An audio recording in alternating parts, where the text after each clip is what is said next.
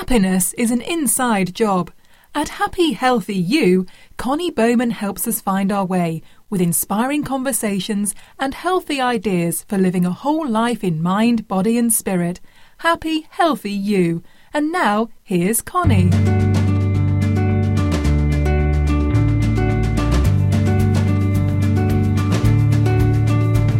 Hi everybody, welcome to Happy Healthy You, the podcast. I'm your host, Connie Bowman. Thank you so much for joining me in this inaugural 2018 podcast. I'm so excited that you're here. I wonder if you've heard about our exciting news that we have a sponsor for the podcast, Blue Planet Eyewear. So they are a sustainable and wonderful creative company that creates these great glasses, sunglasses, readers, and they're super cute, and they have every magnification if you're into readers, which now apparently I am. And you can get a discount. So if you go to their website, use the code Connie20 and you'll get 20% off. And you can check out all their great styles. And yeah, they're awesome. So today on the podcast, I have Billy Atwell. He's back, and he has a new book called Unshakable Self-Confidence. You may remember Billy from a previous podcast. He is the host of Fear Not, the podcast, the Fear Not podcast. And he's awesome. He does so much to help people overcome fears and live the life, as his book says, beyond your fears. Welcome, Billy. Thank you so much for coming back.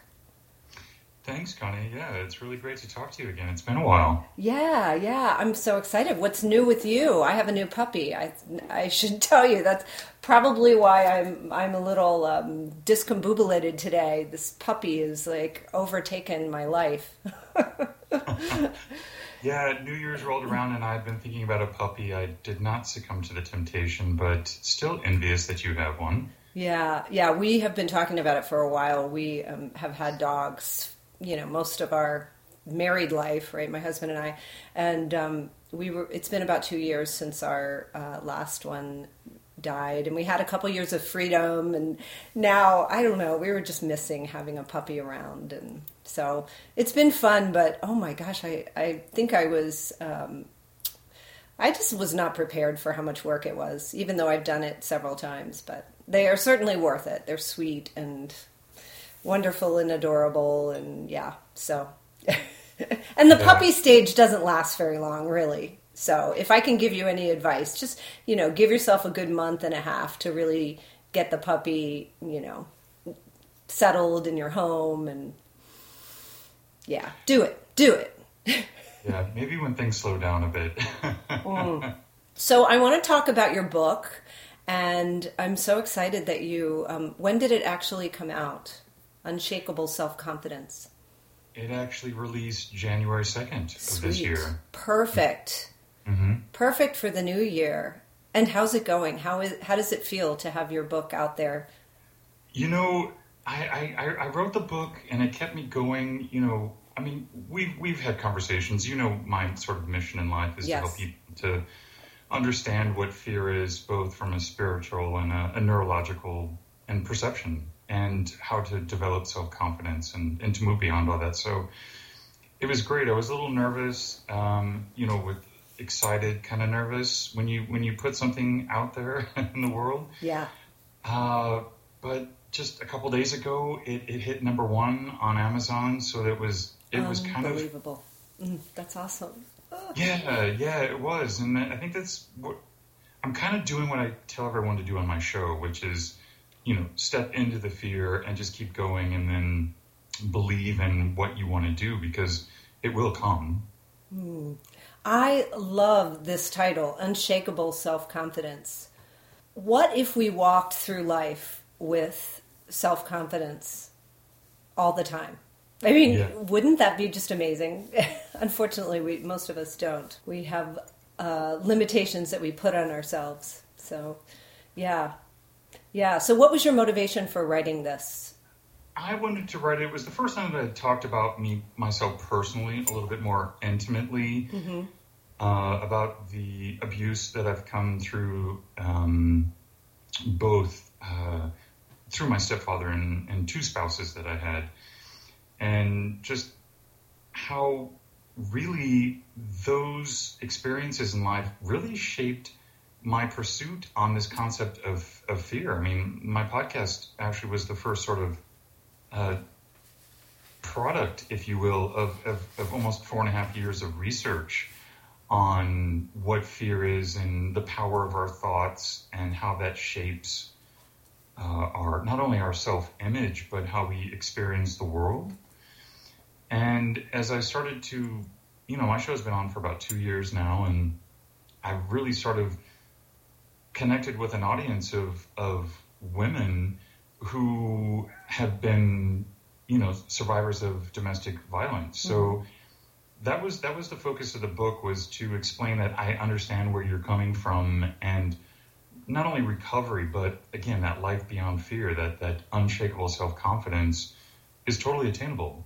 I don't know how much you know about abuse, but let's go there. Yeah, when you're a victim, you really have a very low self-esteem, and usually you take all the responsibility.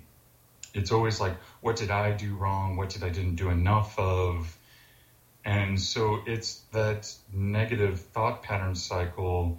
And until you realize that you've sort of bought into a lie, and that you have actually the power given to us, by the universal intelligence, God, whatever you feel comfortable calling it, that we actually have self-control, and that we have the ability to change our life and our thoughts, and how that's done. And I go into the book about the really simple techniques that I've learned from studying Buddha and Jesus and Gandhi and like Marcus Aurelius and all these really great people, and how to do it.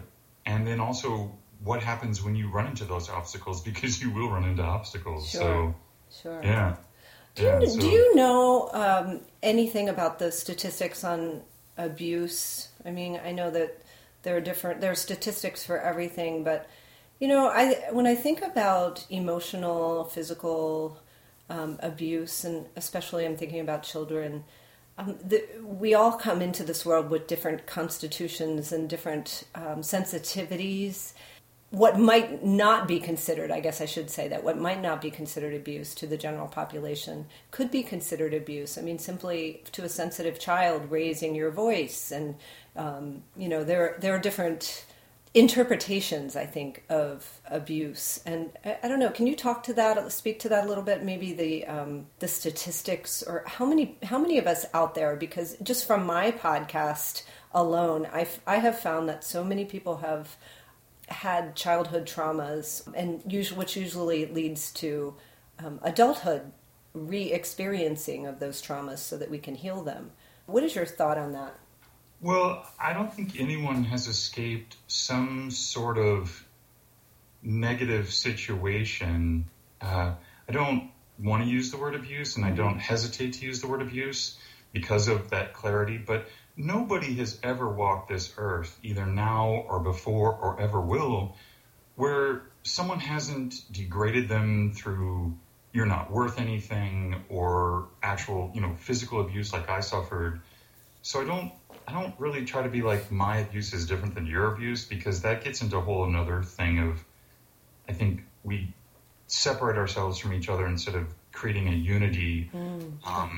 I believe that we are just forms of God. We're sort of the mask of God, you will, sort of borrow Joseph Campbell, that which we truly are is the same. So we are all the same. So I see that. I see the people saying, you don't understand my pain, you don't understand what I've done, and sometimes the sensitivity, but I don't really engage in that because I don't think that helps the situation. But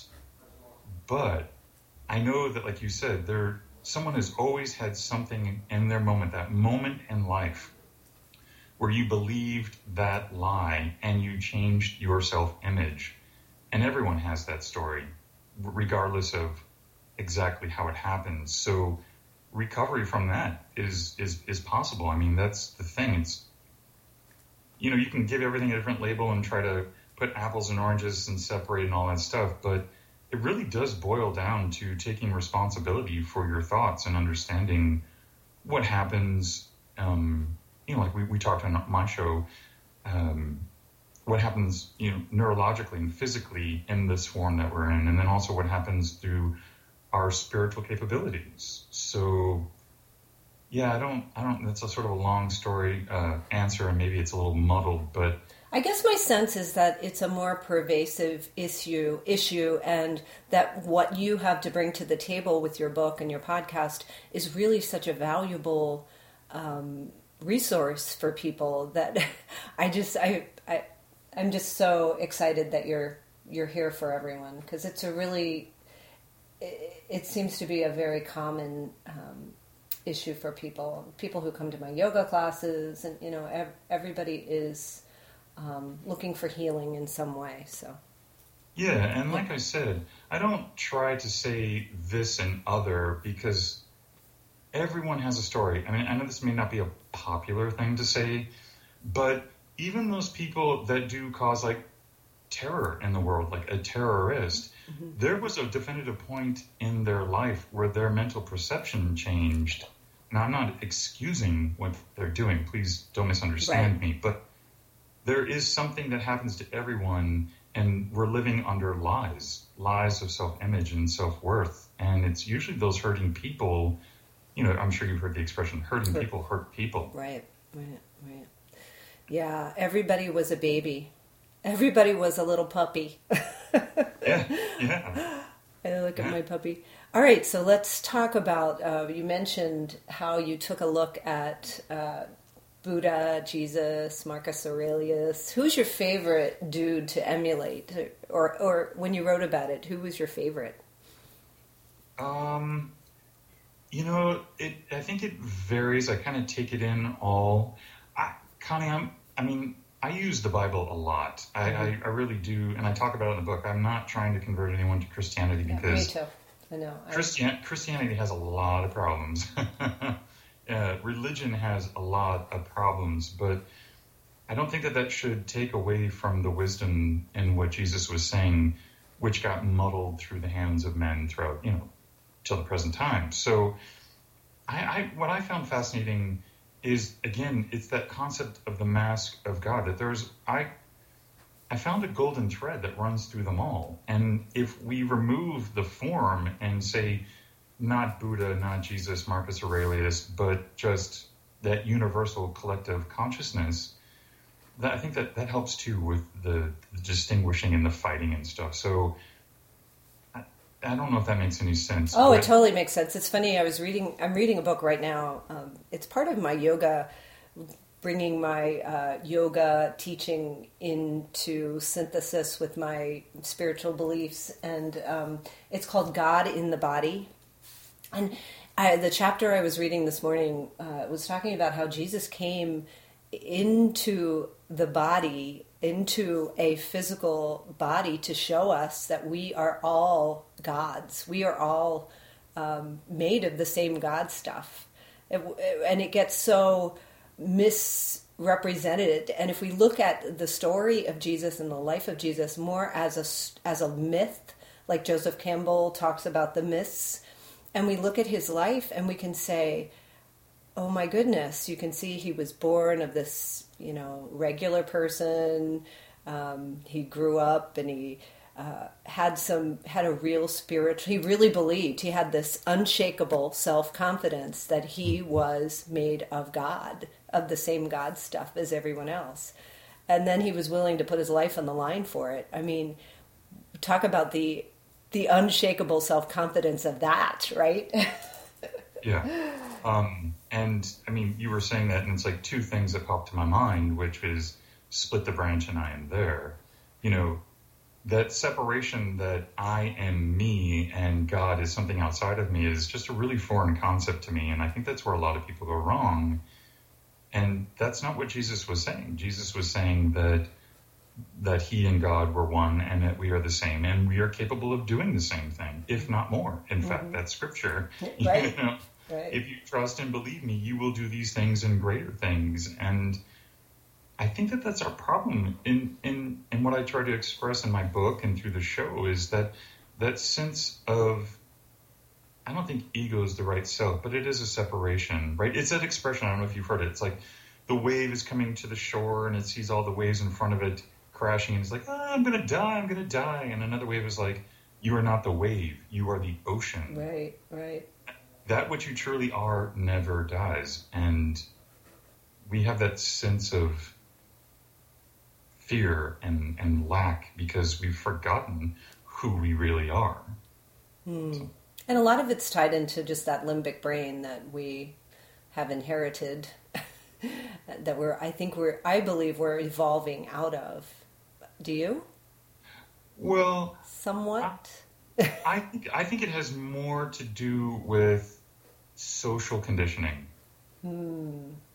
That I think maybe we are coming out of that a little bit more because a lot of those stories and the basis of Christianity as far as a religion came from the 4th century when the Roman Empire took over the Christian movement, if you will, and those thoughts and placed their own mythologies and rituals on top of it in order to keep the empire from falling apart. So, you gotta look at things, I think, accurately and take things and pull the things that aren't true apart, and then you find that core message.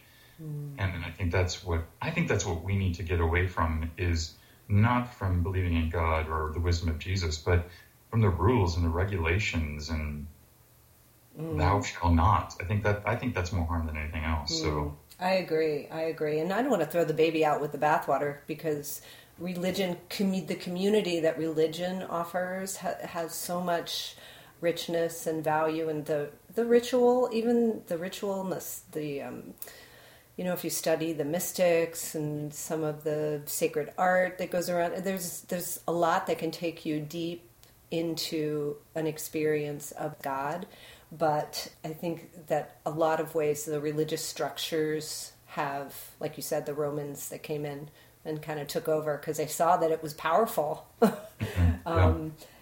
that need to be reevaluated. And thankfully, there's some people working on that right now. Richard Rohr, who's a Franciscan, and I'm following Thomas Keating out in Snowmass, Colorado, and he has been working on the centering prayer movement. And there's a lot of positive work going on within the church that is, and the Pope is making some pretty bold statements lately. So I think there's some positive movement in that respect. Yeah, and I agree. And I think, I don't know exactly how old you are, but I'm going to assume that you were old enough to remember people like, Jim and Tammy, yes. Yeah. That concept of send me money or you're going to burn in hell. And I think those are the things that have perpetuated the fear, the separation and the fear. I'm not, please don't misunderstand me, anyone who's listening, but there was a time where that was the rule, that there was someone standing on a pulpit telling you, and that comes from the Romans, that if you don't do this, you will burn in hell, which is so contrary to the fact that, if according to the Christian's, doctrine itself, if you accept Jesus as your Lord and Savior, you're saved. So, I don't know. I find it fascinating in my research. Maybe we're a little off topic now. But... Yeah. Well, I don't think we are off topic at all, because when you think of fear and living with, this underlying sense of dread that a lot of us really walk through the world with, I read something recently that it was an article that said if you think that your unconscious mind has not been affected by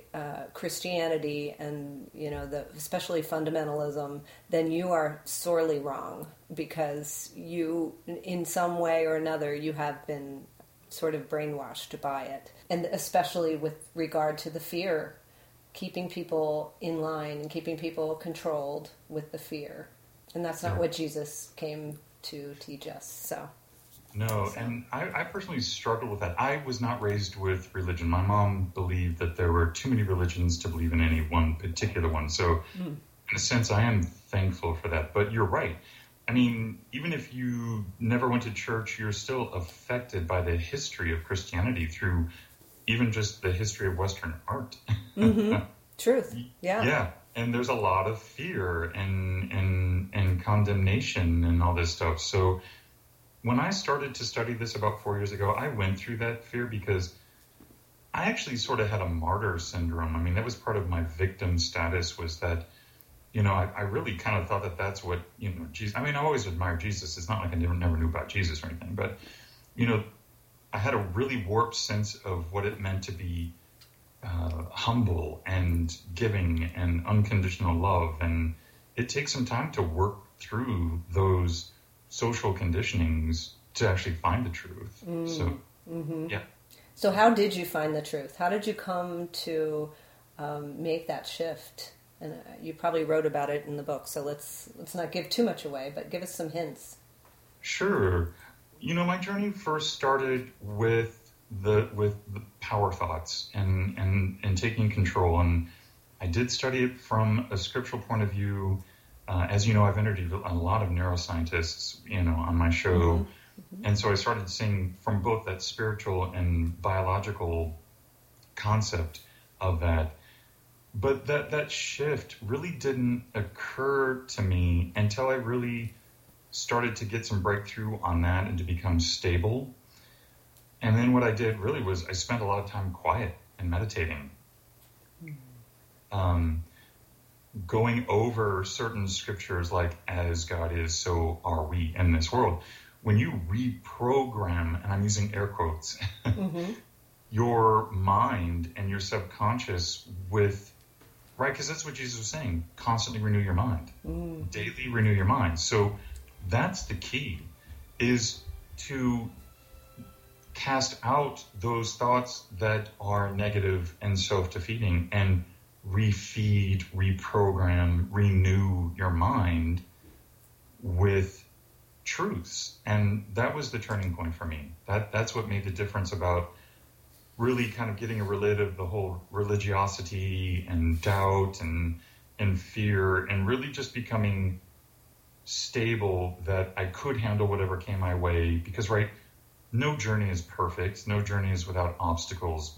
But when you're confident and you're unshakable in your confidence, you can meet that resistance and not let it stop you. So, that's beautiful. That's a nice little tweet right there. So let's talk about the power of meditation for transforming the mind, just as a practice. Thomas Keating calls the centering prayer, which is essentially meditation with a mantra. He calls it removing the emotional programs for happiness, or clearing out those emotional programs for happiness that we've created for our survival. Just being still and being able to be in the presence of God with ourselves, it's healing. So can you talk about that? Sure, yeah. And I think just to sort of clarify, like, happiness is a possibility, but usually what we do, and what I've learned, is that we have a warped sense of happiness. We have that sense of happiness like nothing bad should ever happen. We should face no hardship, no challenges. So when we're actually missing out on the happiness, right? To be in a prayer, to be in a meditation state, which is the same, is to be present with God. And when you're that still, you realize that everything is fine. If you just learn to be silent, first of all, you'll understand the blessing of just being alive and how wonderful that is, and a gift. But then you'll start to notice too that we have a tendency to cling and to control. And the other thing that you'll learn is that when you're still, you become that observer. It's a fairly common term in meditation, that you'll begin to see all the thoughts that pass through your mind and not let them affect you. They won't get a reaction out of you, which I think has been the biggest amazing transformation for me, is that you can have bad things, disappointments happen to you, but you don't have to suffer the pain. I understand what that means now, that you don't have to engage with that pain. And that doesn't mean that you're devoid of being a human, or, you're not a robot, you're not a zombie. It's that you have the option to say, no, you get into that center of the wheel and you remain calm, you remain peaceful, you're aware of your power, your identity, and all is good. I mean, that's what, for me, meditation has brought to me.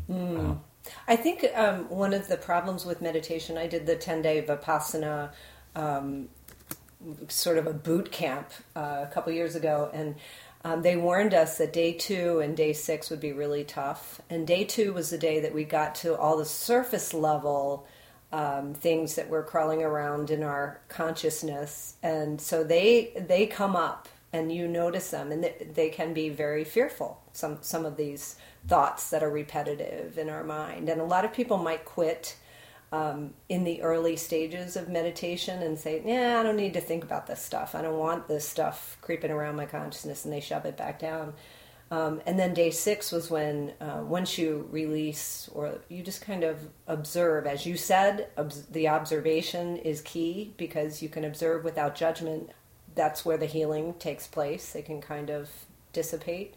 And then day 6 was when the deeper sankharas is what they called it in the Buddhist practice, since you mentioned Buddha.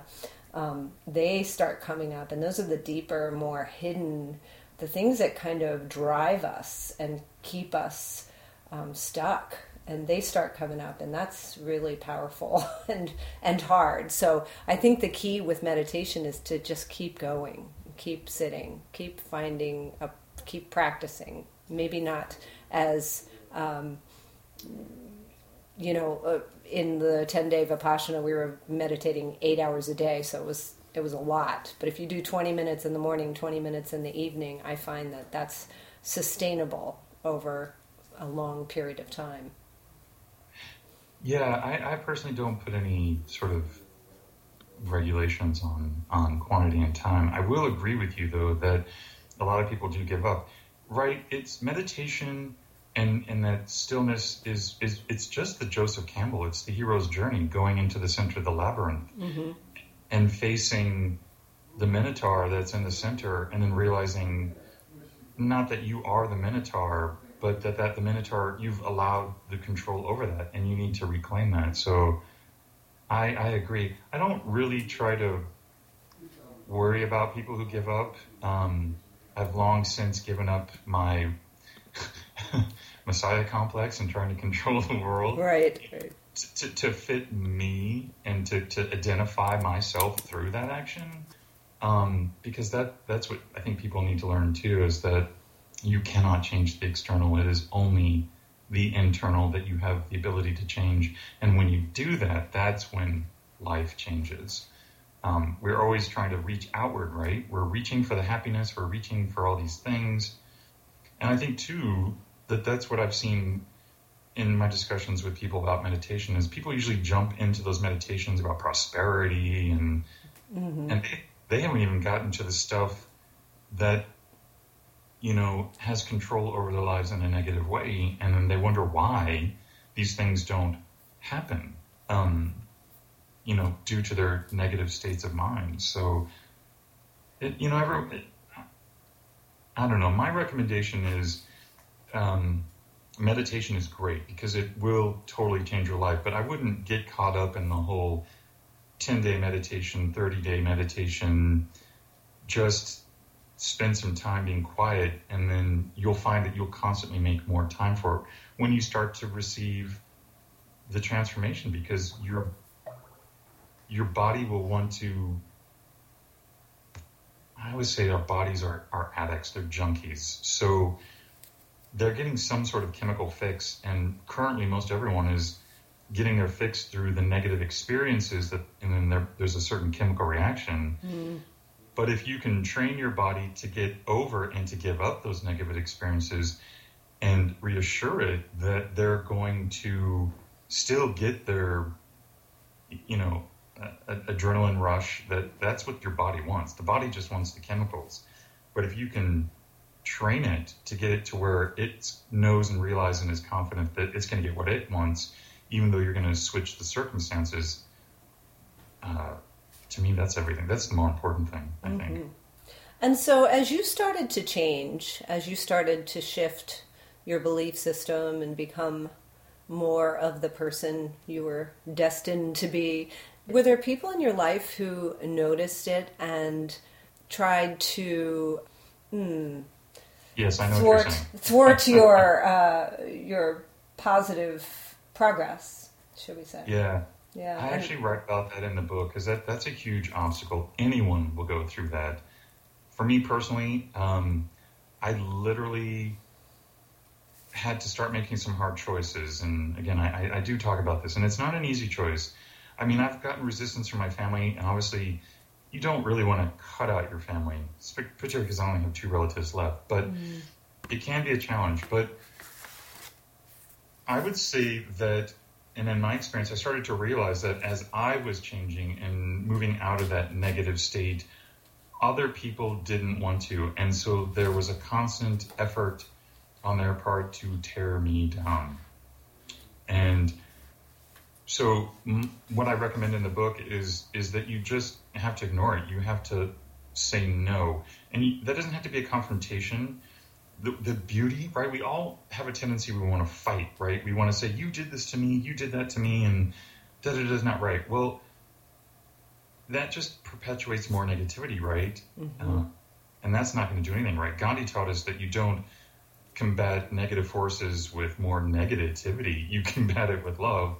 So if you just remove yourself and say, I'm not going to allow this. And what I found is if you stop communicating with those people, they're just going to naturally fall away from your life. It's that simple. It really is that simple. The hardest part is being, you know what, I can live without friends right now because I'm in a state of transition. And then if I allow these negative people to be dissipated, removed, whatever metaphysical terminology you want to use, that will make room for the right kind of people. And it does happen because I'm in that state now where I got rid of the negative and then I left it open for positivity, and amazing people are coming into my life and people that are supportive. I mean, nobody's perfect. Please don't understand that they're going to be perfect people that aren't going to maybe say the wrong thing, or you might have some conflict. But there's a difference between just being a human being and those who constantly have nothing nice to say. And again, it goes back to the hurt people. So some amount of compassion, but you don't have to be in their physical presence or in their energetic sphere of influence, right? You don't have to do what I did in my past, which is nail yourself to the cross. Yeah. There's been enough bloodshed. You just disengage. Just disengage with love, not hatred. Because if you engage with hatred in them in any form, any sort of judgment, you're going to perpetuate that. Even though they may not be in your life physically, that negative feeling and energy will be in you, and that's just going to hinder all kinds of things in your life. So, Yeah, good point. I love that you write about that. Go ahead, I'm sorry. Yeah, I was just going to say, for anyone that is listening, it really is hard. I don't mean to make light of it. It was not an easy thing for me to do, but it is what you need to do, and you can do it, and it will change. It will totally change. Even though it doesn't seem like it at the time. I love this. And if somebody is starting to read your book and they're thinking, I can never get to this place of bliss, of peace, of a state of mind where Billy is now, for example, or some of these people that we've studied, or anybody that we admire that sits with a sort of a countenance of peace and contentment, what would you say to them?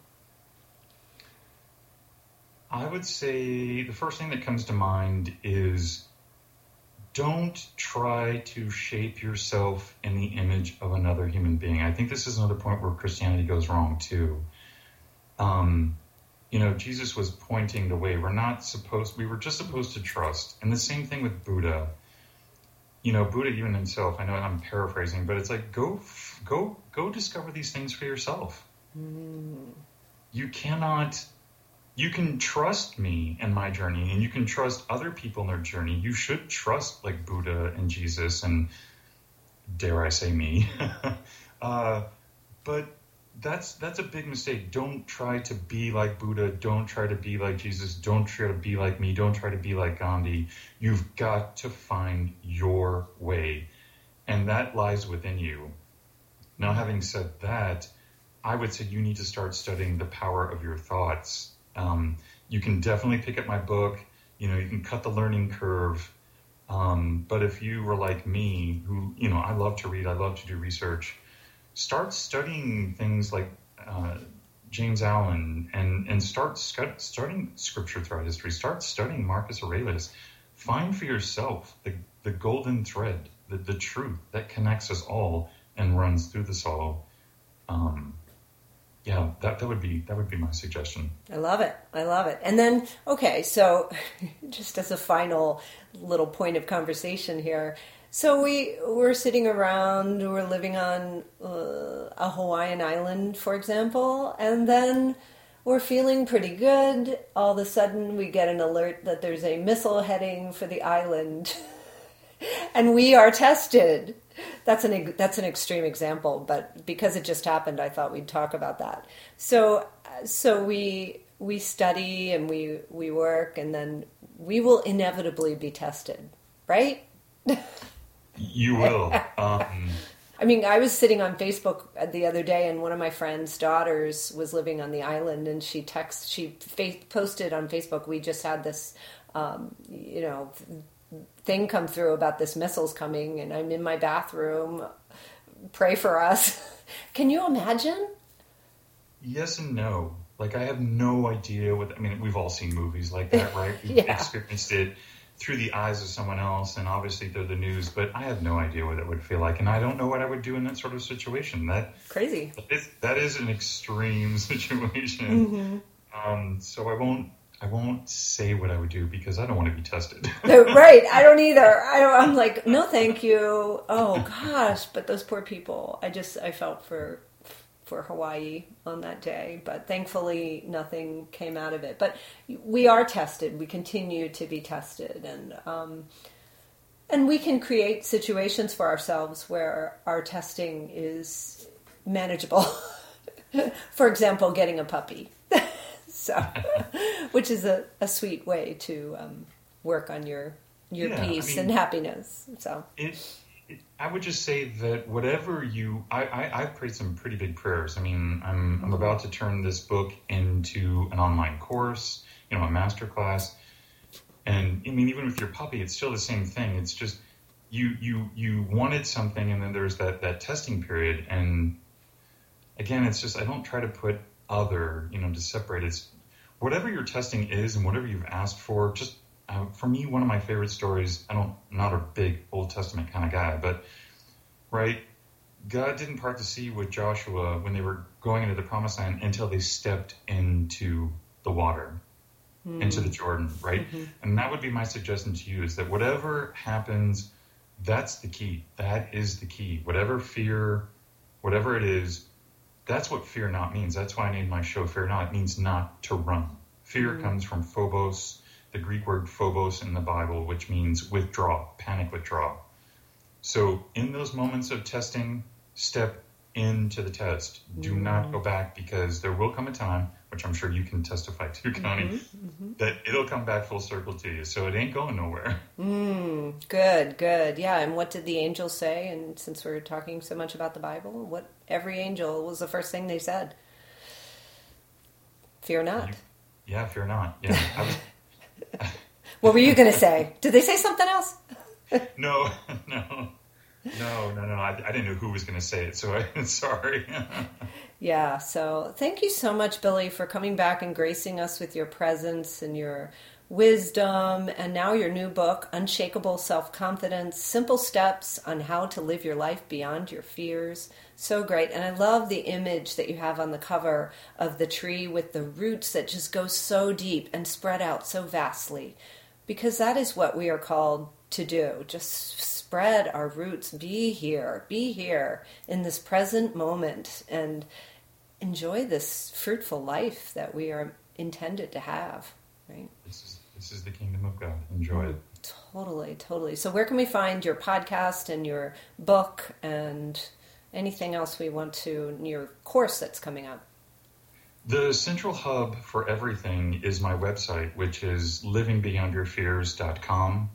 The show Fear Not is available on Spotify, Apple Music, iTunes, iHeartRadio, all the platforms. My book's on Amazon. Beautiful. Beautiful. All right. Well, best wishes. Yes, I take that. See, thank you. And yeah, namaste. I like namaste. The divine in me honors and salutes the divine in you. So thank you so much again. And I hope I'll talk to you again. Good luck. I'm sure with the we book. will. It was great talking to you today, Connie. Thank As you for always. having me back. As always.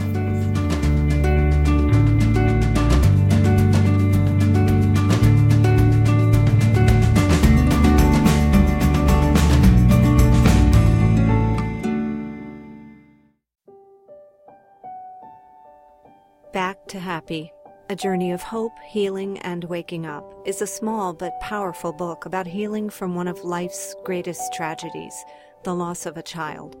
It's about love and sadness and being human. The 9 lessons in Back to Happy are intended to be food for a broken but awakening soul. Healing from grief and loss is possible. Finding joy again is possible. Back to Happy, in paperback, Kindle, and audiobook at Amazon.com. For more information, visit backtohappybook.com.